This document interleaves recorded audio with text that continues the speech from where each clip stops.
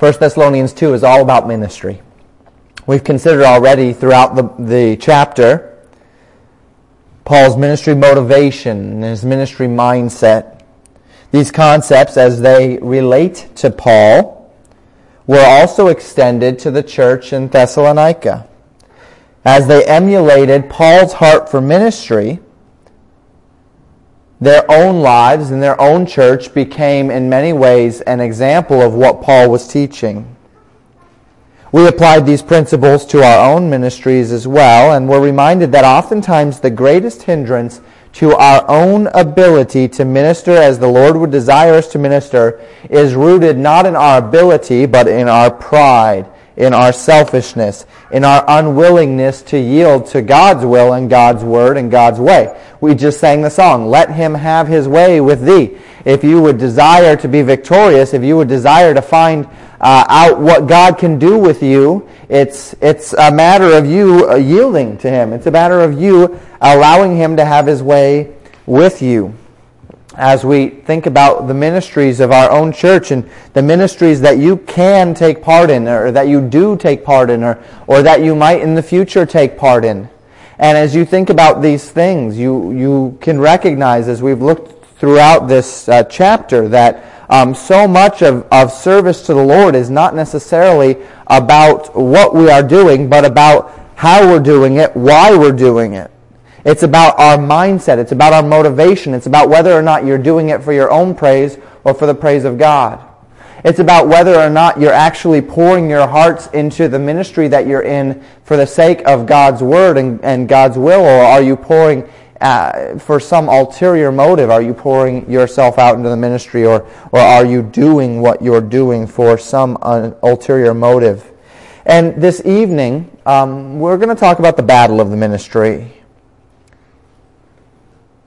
See, because as we minister, we contend with our flesh. Every day in ministry we contend with our flesh. We don't want to do it. We're not getting the accolades that we feel we ought to get. Nobody appreciates us. We're undercompensated. Whatever the case may be, we're battling our flesh in that regard. But it's not just a battle against self, is it? We spoke 2 weeks ago in our Sunday morning service about the spiritual realm. And one of the points we emphasized was that our battle is not against people, not even inherently against ideologies, but against the demonic spiritual forces that are compelling these people and ideologies, deceiving these people that are promoting these ideologies. We often call it the spirit of Antichrist, and we'll talk about this as we get a little bit farther in 1 Thessalonians. And so it's not just about you fighting yourself and your flesh and your own pride and your own self-righteousness and selfishness and these sorts of things in ministry, but it's also a spiritual battle that we fight. And we know this, but do we know this? It's been a weird weekend for my wife and I. My daughters are acting a little bit strangely this evening. I can't exactly explain it to you, but I wouldn't be surprised if there's something happening spiritually that's bringing about distractions, that's seeking to confuse, frustrate. We all have seen it before. I've talked with many of you about those things before. It's Sunday morning, right? And you're getting ready to go and not just listen, but find some means to minister. Things don't go well. Things go wrong that wouldn't normally go wrong. And all of a sudden you realize that there's probably some sort of spiritual battle at work. And you need to start praying. This is not uncommon necessarily, as long as we're willing to see it. And so let's pick up our passage this evening. 1 Thessalonians chapter 2. We'll read verses 13 through 20. Paul says, "For this cause also we thank we God without ceasing, because when ye received the word of God, which ye heard of us, ye received it not as the word of men, but as it is in truth, the word of God, which effectually worketh also in you that believe. For ye, brethren, became followers of the churches of God, which in Judea are in Christ Jesus. For ye also have suffered like things of your own countrymen, even as they have of the Jews, who both killed the Lord Jesus and their own prophets, and have persecuted us, and they please not God, and are contrary to all men, forbidding us to speak to the Gentiles that they might be saved, to fill up their sin always. For the wrath is come upon them to the uttermost. But we, brethren, being taken from you for a short time in presence, not in heart, endeavored the more abundantly to see your face with great desire. Wherefore we would have come unto you, even I, Paul, once and again, but Satan hindered us. For what is our hope, or joy, or crown of rejoicing? Are not even ye in the presence of our Lord Jesus Christ at his coming? For ye are our glory and joy. And as Paul sought to minister to the church at Thessalonica, he was keenly aware of the spiritual battle that was raging over them. It's a spiritual battle that we'll talk about this evening, and in doing so remind ourselves that it is not only our flesh that we contend with as we serve in the ministry, but also Satan and his demonic servants that seek at every turn to hinder the ministry of God. So we pick up in verse 13, we read it already, with the link between Paul's ministry and the church of Thessalonica. Paul has described his ministry motivations and methods as being for God's glory alone, completely apart from whether or not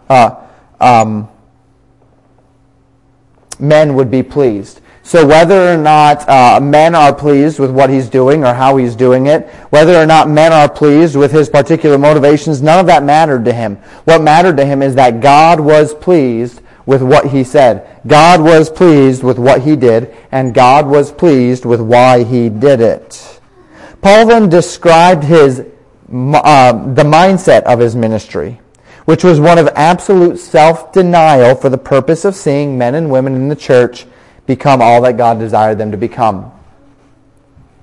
He would set aside anything in this life, any liberty that he had for God's people. And today in verse 13, Paul rejoices that just as he sought with every fiber of his being to ensure that the Thessalonians saw only God in his ministry, he rejoices that they received it in that way, in that manner, that his teaching was from God and that it carried the weight of God's expectations upon it.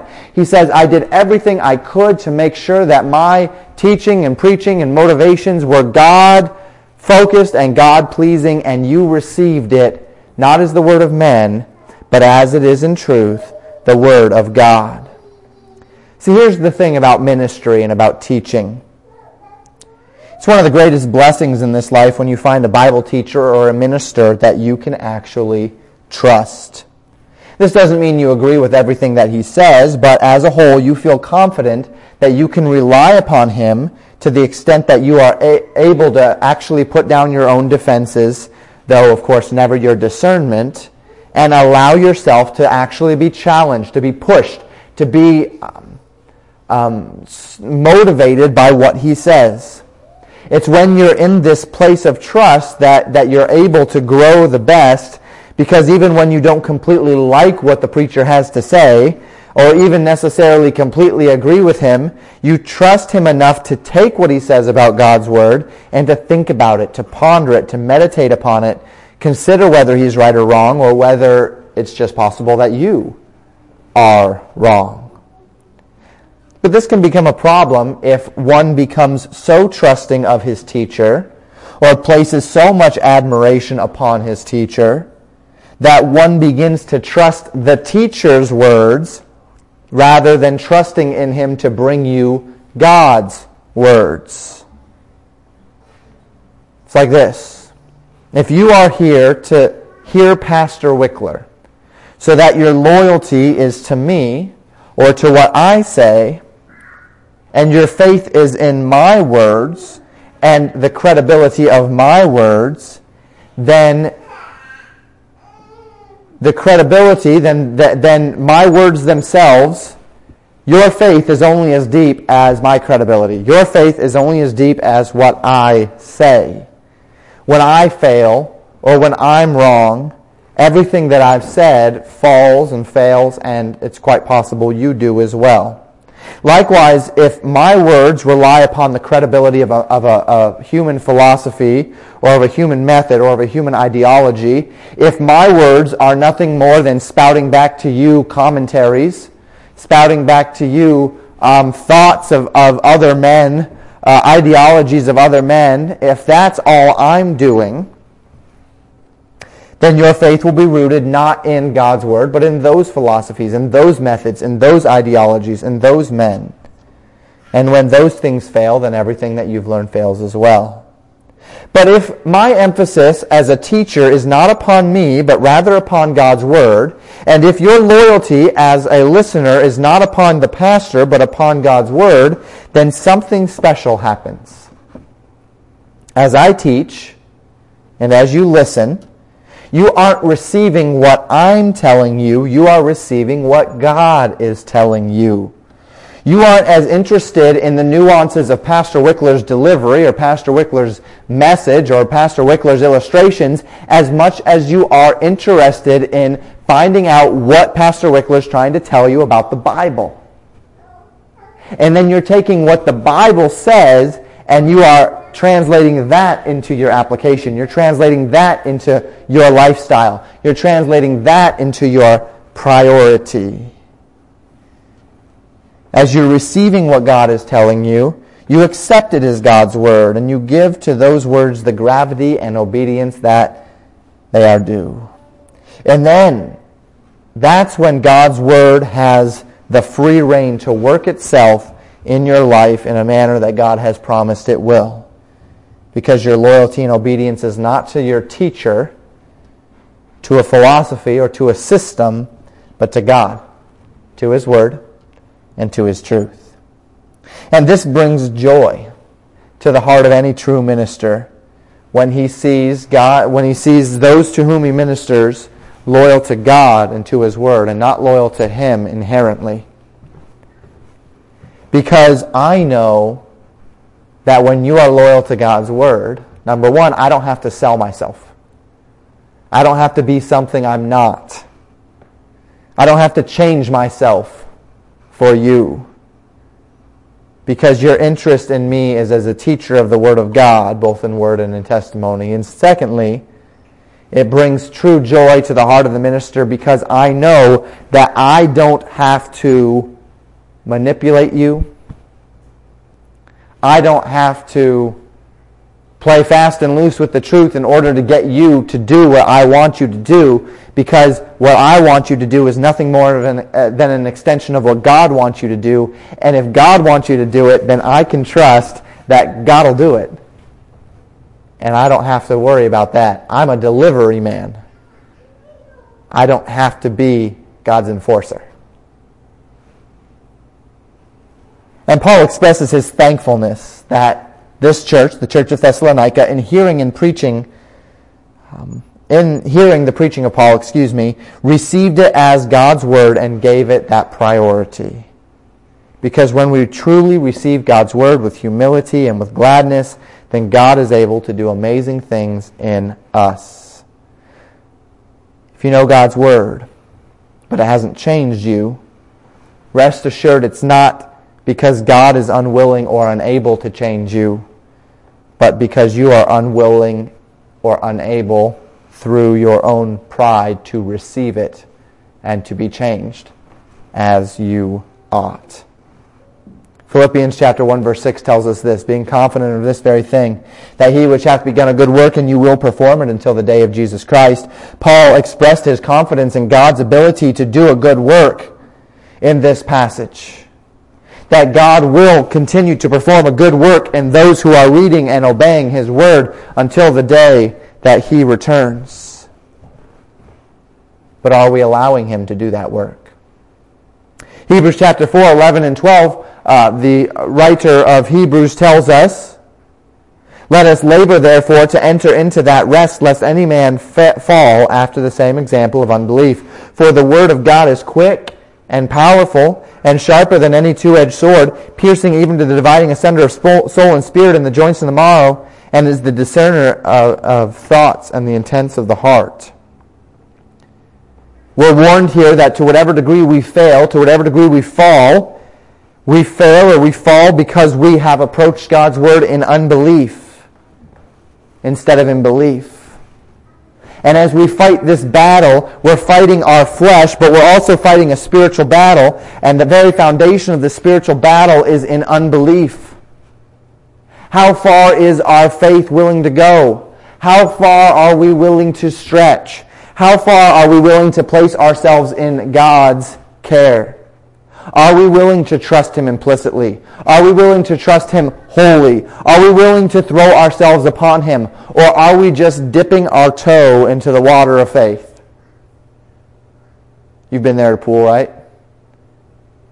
There's a couple of ways to enter a pool or a lake. Depending on personality, different people enter a pool or a lake different way. I'm an all-in kind of a guy when I get in. I might put my toe into the water, but I tend not to because I know what happens if I put my toe in the water. I'm not going to want to get in. So what do? I back up, I run, and I jump, and I splash, and I go, "Woo!" And then it gets better. Usually. Sometimes not. Usually it gets better. But then there are those that do the toe, and then kind of the foot, and then the other foot, and then they're waiting, and when they get to the knees, and then at each milestone, it's just another step of having to warm up to it, and it's not pleasant, and it prolongs, and you may end up getting there, but see, how do we approach God's Word? Are we the kind of people that have to kind of dip our toe into God's Word and feel it out and see, okay, is that true? Is that going to work for me? All right, now I'll put my foot in. Okay, God, you've got my foot now. What can you do with my foot? Okay, now you've got 2 feet, God. What can you do with my 2 feet?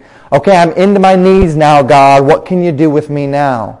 And God says the degree to which I can bless you, the degree to which I can use you, the degree to which you will be found receiving the promises of God's Word spiritually in ministry and such is the degree to which you are willing to trust me.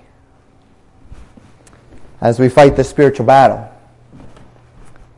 we labor to enter into God's rest, lest any man fall in unbelief. Verse 14 of 1 Thessalonians 2 tells us that as this church received the Word of God as they ought, with meekness and obedience, allowing the Scriptures to perform its great renewing work in our hearts, the path of their lives began to take a very similar road to the path of the church in Judea when they received the Word of God in full belief. And this path was the path of persecution. Paul says in verse 14, "Ye, brethren, became followers of the churches of God, which in Judea are in Christ Jesus, and ye also have suffered like things of your own countrymen, even as they have of the Jews." Persecution, suffering, death at the hands of their own countrymen, for the simple reason that they had accepted by faith the teachings of God's Word and had fully invested themselves in obeying those words. Not every church that Paul visited found themselves facing martyrdom.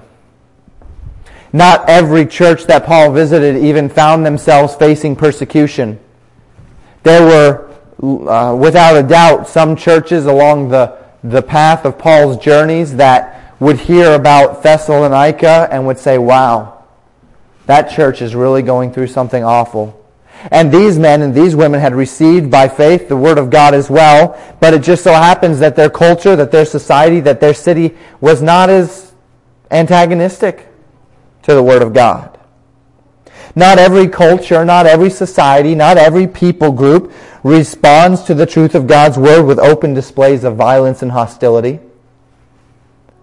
But the church of Thessalonica was in an area where their reception and obedience to God's Word put them in the crosshairs of their society, in much the same way that the church at Jerusalem was being actively hunted and destroyed by the leaders of the Jews. But what Paul reminds them, if rather subtly, in verse 15, is that as those who are being persecuted for their faith, they really are in good company. And isn't that the truth? That they were in good company. Not only are they in the company of the church of Judea, but they are also in the company of the prophets of God and of Jesus Christ himself, all of whom were also persecuted and put to death for their loyalty to the Word of God and to the truth of God's Word.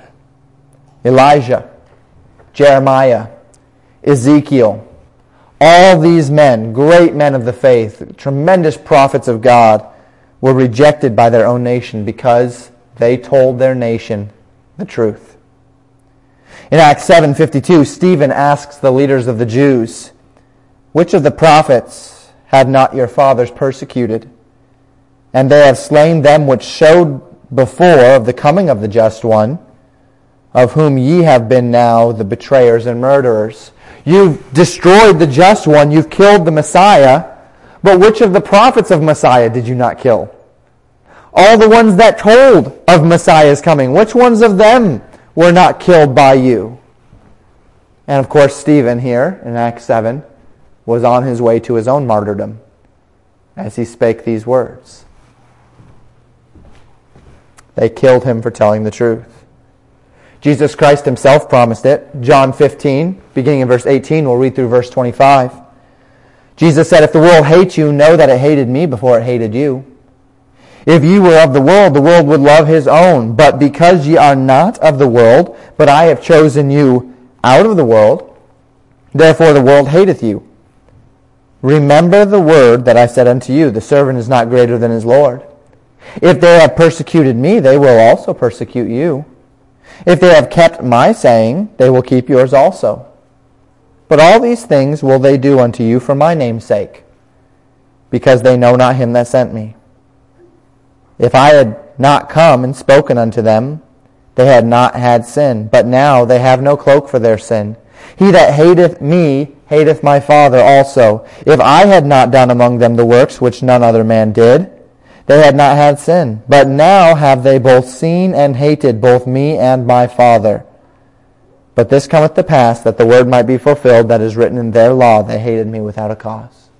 Jesus Christ says, when a man hates you, no, he's not hating you, he's hating me. Likewise, when a man receives you, know that he's not actually receiving you, he's receiving me.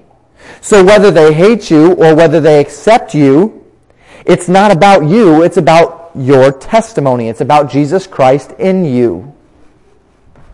So just as you can be confident that when a person accepts Christ by your teaching, they're not accepting you, they're accepting Christ, if they bear that fruit.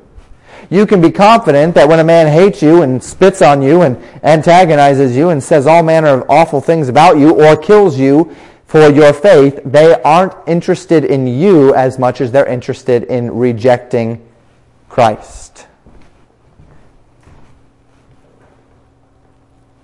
They reject you because they reject him. They persecute you because they persecuted him. And they kill you because they killed him. The actions of this world against the light of this world, Jesus Christ, reveal that there is no physical end to which wicked men will go to silence the truth of God from shining its light into the darkness of their hearts. And that's what God was telling the Thessalonian believers, that they were in very good company in their sufferings. The church in Judea, the prophets of old, their Lord and Savior Jesus Christ himself, all of them who suffered the same fate for Christ. And do you see how that's a spiritual battle? It's not a physical battle. They weren't fighting the physical ideologies of the day. They weren't being persecuted specifically because they were teaching against idolatry or teaching against promiscuity or teaching these sorts of things. Those were the symptoms of the cause. Those were the external manifestations of the persecution. But the persecution happened because men and women were rejecting Christ, hated Christ, hated his message, hated his Holy Spirit's conviction in their hearts, hated the light that shines into their hearts. It's a spiritual battle. Paul describes the heart of these type of people in verse 16. Men who would seek to forbid the salvation of others. Men who are not just content to defy God in their own hearts and lives, but seek also to ensure that all other men defy God in their hearts as well. These sort of men have always been around. Men who are not content simply to not believe in God themselves, but are at the front line, at the tip of Satan's spear, seeking to dissuade and discourage and shame others into refusing God and His Word as well. We've talked about him a couple of times offhand lately. Men like Richard Dawkins. A man who is not content simply to blaspheme God on his own, but is actively involved in encouraging the world, and specifically in most recent years, actively involved in encouraging those who are in the church, not necessarily believers, but those who are in the church, religious people, into open blasphemy of God and into open blasphemy of His Word. Men like those and women in the Freedom from Religious Foundation and the American Civil Liberties Union, whose goal it is to remove at any cost the light of God's Word from any public forum. This is not them hating you. This is them hating the one who you serve. We've talked about that. And the Bible says that in doing so, in doing these things, they fill up their sins. That their day before the judgment seat of God will be one of fear and trembling in a very special way. Not simply because they have rejected in unbelief God's Word, but because they have likewise sought and led others into that rejection as well. Paul had even felt the sting of wicked men upon his own ministry to the church in Thessalonica. In verse 17, Paul recalls his own separation from the church. If you remember from our book sermon, Paul had to leave the city early because of the threat upon their own lives.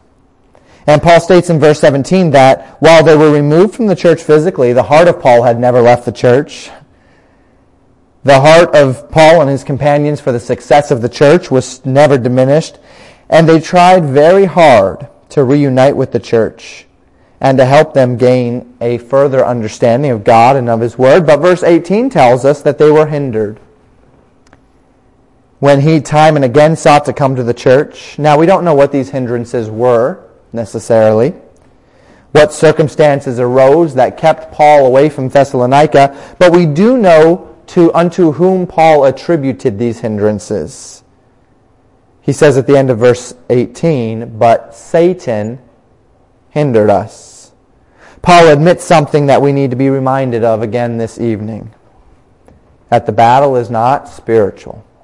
The battle is spiritual.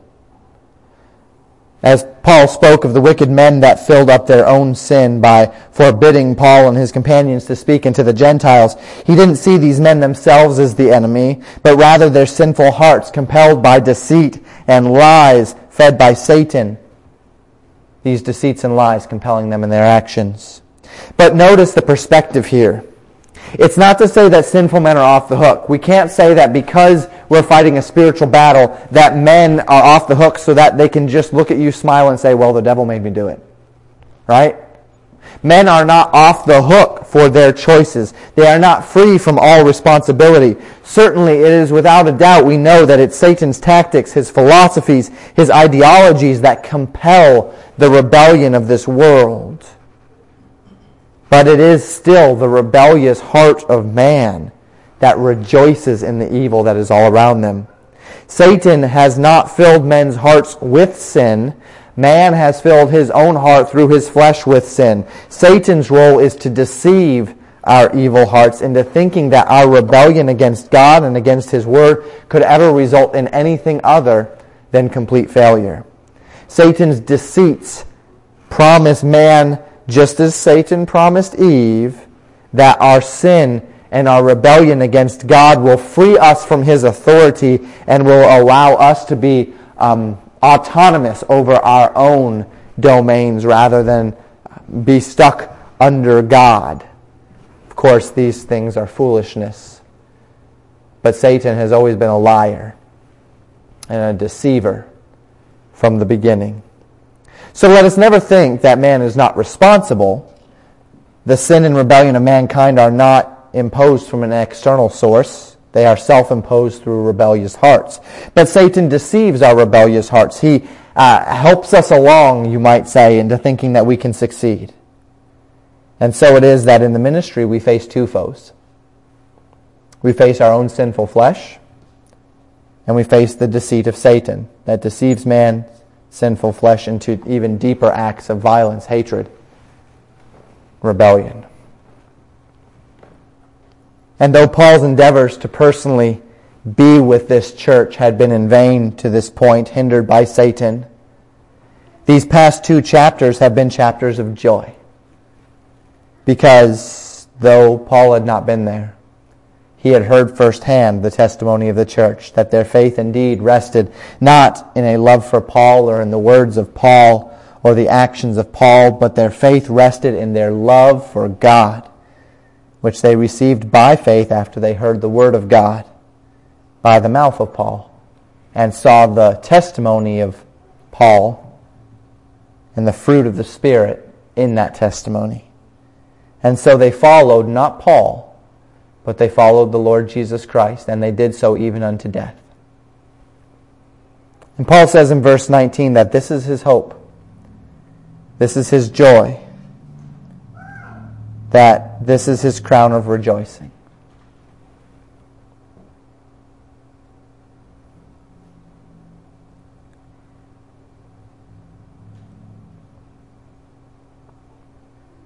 Not everyone gets to stand up here every week and preach the Word of God. Not everyone in the church is necessarily active discipling, though perhaps many of you should be.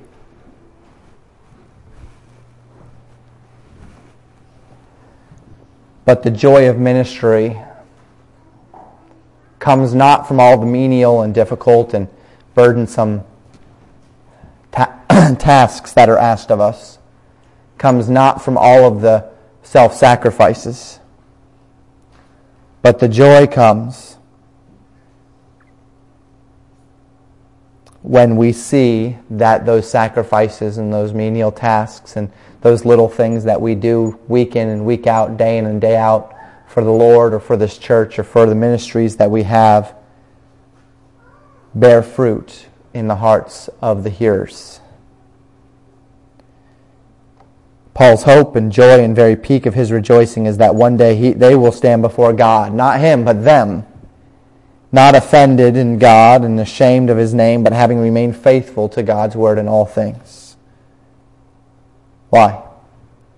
Because Paul was a minister of the gospel, and the very deepest desire of his heart was that men and women would receive the gospel of Jesus Christ and obey it with all their hearts. Would to God that would be our desire as well. And the success of Paul's ministry, and by extension the success of the Thessalonian believers, was rooted in the fact that they first accepted the Word of God. And as we close this evening, let's apply this in 3 ways. There are 3 questions that I'd like us to ask. Question number 1, are you willing to receive the Word of God with gladness so that it can work in you? In the spiritual battle is won or lost in the hearts of God's people. The spiritual battle is won or lost in the degree to which God's people are willing to yield to the Word of God and to help others through discipleship and through prayer, through intercession, to as well yield to the Word of God. God works in those who are workable. It is my responsibility to get the Word of God into your ears. It is your responsibility to do something with what you hear. Paul went to Thessalonica. Paul preached the Word of God. Paul sacrificed every personal liberty that he had. Paul did everything he could to show in his life, to make sure not just his words, but his life were exemplary as to the truth of the message of the Word of God. But the reason why Paul could not be sure when he left Thessalonica that these young professing believers would that their faith would take root, that they would remain strong in the face of adversity, which is a clear sign of those who have accepted Christ as their Savior, is because until he saw the fruit, regardless of what he said, regardless of what he did, until he saw the fruit of them choosing, of them being responsible to be submissive enough to God's Word to allow it to change the way they live their lives, Paul just plain couldn't know. By God's grace, your preacher's not the best preacher, but by God's grace, every week the Bible is opened and God's Word is read. Not even during the sermon alone, but before the sermon or after the sermon as well. And whether it's because of me or in spite of me, let me just ask you, do you come here every week willing to obey what the Bible will tell you? God's Word is powerful. It can convict, it can convince, it can change lives, it can change perception, but the spiritual joys and blessings found therein are reserved for those who will receive it by faith. Do you come every week willing to receive? Not your pastor's ideas, not your pastor's opinions, though sometimes your pastor puts his ideas and his opinions in. But are you willing to take the Word of God for what it says and obey it? In the ministry, the spiritual battle begins there. As you minister, whatever it might be, not even talking about preaching, teaching inherently, ministry, the little things, the big things. It begins with a willingness to obey God's Word. Second question. Are you willing to identify with the martyrs on account of your belief and obedience? The legacy of the Christian faith is in many ways a legacy of martyrdom. The Jews killed the prophets, they killed Christ, they killed the early Christians. The Romans killed the Christians, used them for sport in their colosseums, torturing them in numerous ways. The Catholic Church killed Christians under the guise of heresy. Many of the Reformers killed Christians under the guise of heresy as well, particularly the Calvinists. And today, Islam beheads those who will not renounce the name of Christ. There's no way to prepare for such events, nor can we know exactly how one would react in such an event. But the Bible does say very clearly that God's people are not ashamed to suffer persecution for God's Son. And anyone who would flee from persecution is not worthy of Christ. Matthew chapter 10, Jesus Christ says in verses 37 through 39, He that loveth father or mother more than me is not worthy of me. He that loveth son or daughter more than me is not worthy of me. And he that taketh not his cross and followeth after me is not worthy of me. He that findeth his life shall lose it. He that loseth his life for my sake shall find it. Whether that loss is simply a loss to the flesh or whether it's legitimate loss, Jesus Christ said, they who are not willing to follow in my footsteps are not worthy of me. And as we fight this spiritual battle, it begins with receiving the Word of God, but it must also bridge the gap into commitment to God. Commitment to the death. To God and to His Word. Jesus Christ would say in Matthew 16, 24 through 26, If any man will come after me, let him deny himself and take up his cross and follow me. For whosoever will save his life shall lose it, and whosoever will lose his life for my sake shall find it. For what is a man profited if he shall gain the whole world and lose his own soul? Or what shall a man give in exchange for his soul? What shall a man give in exchange for his soul? What can we possibly refuse from Christ, be it our very lives, knowing that He has given His very life for us?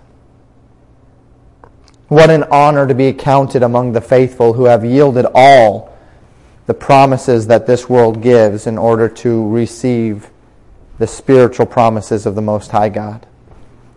And so in this spiritual battle, as we fight not just our flesh, but as we fight our enemy, we fight our enemy as it pertains to whether or not we are willing to trust God's Word. Satan said to Eve, Yea, hath God said. As we fight this spiritual battle and we fight Satan and we fight this external enemy, we fight him on the grounds of yieldedness. How much are we willing to give? And as we fight this spiritual battle, the question is, are we willing to fight for the souls of men? If we truly saw the lives we live as a battle between light and darkness, how would that change the way we minister to others? Every service in a military battle is important. Whether you're the man on the front lines, whether you're a part of the supply line, whether you're the cook, whether you're the medic keeping your soldiers healthy, every single part that's played is important. How would that battle play out if those support positions weren't there? How would a battle play out if the cooks and the engineers packed it in and went home?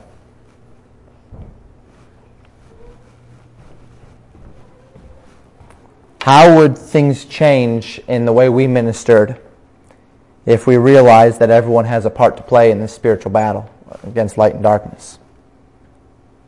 What if every time you visited family, you saw it as a spiritual battle, not against them, but as the lies that hold them captive?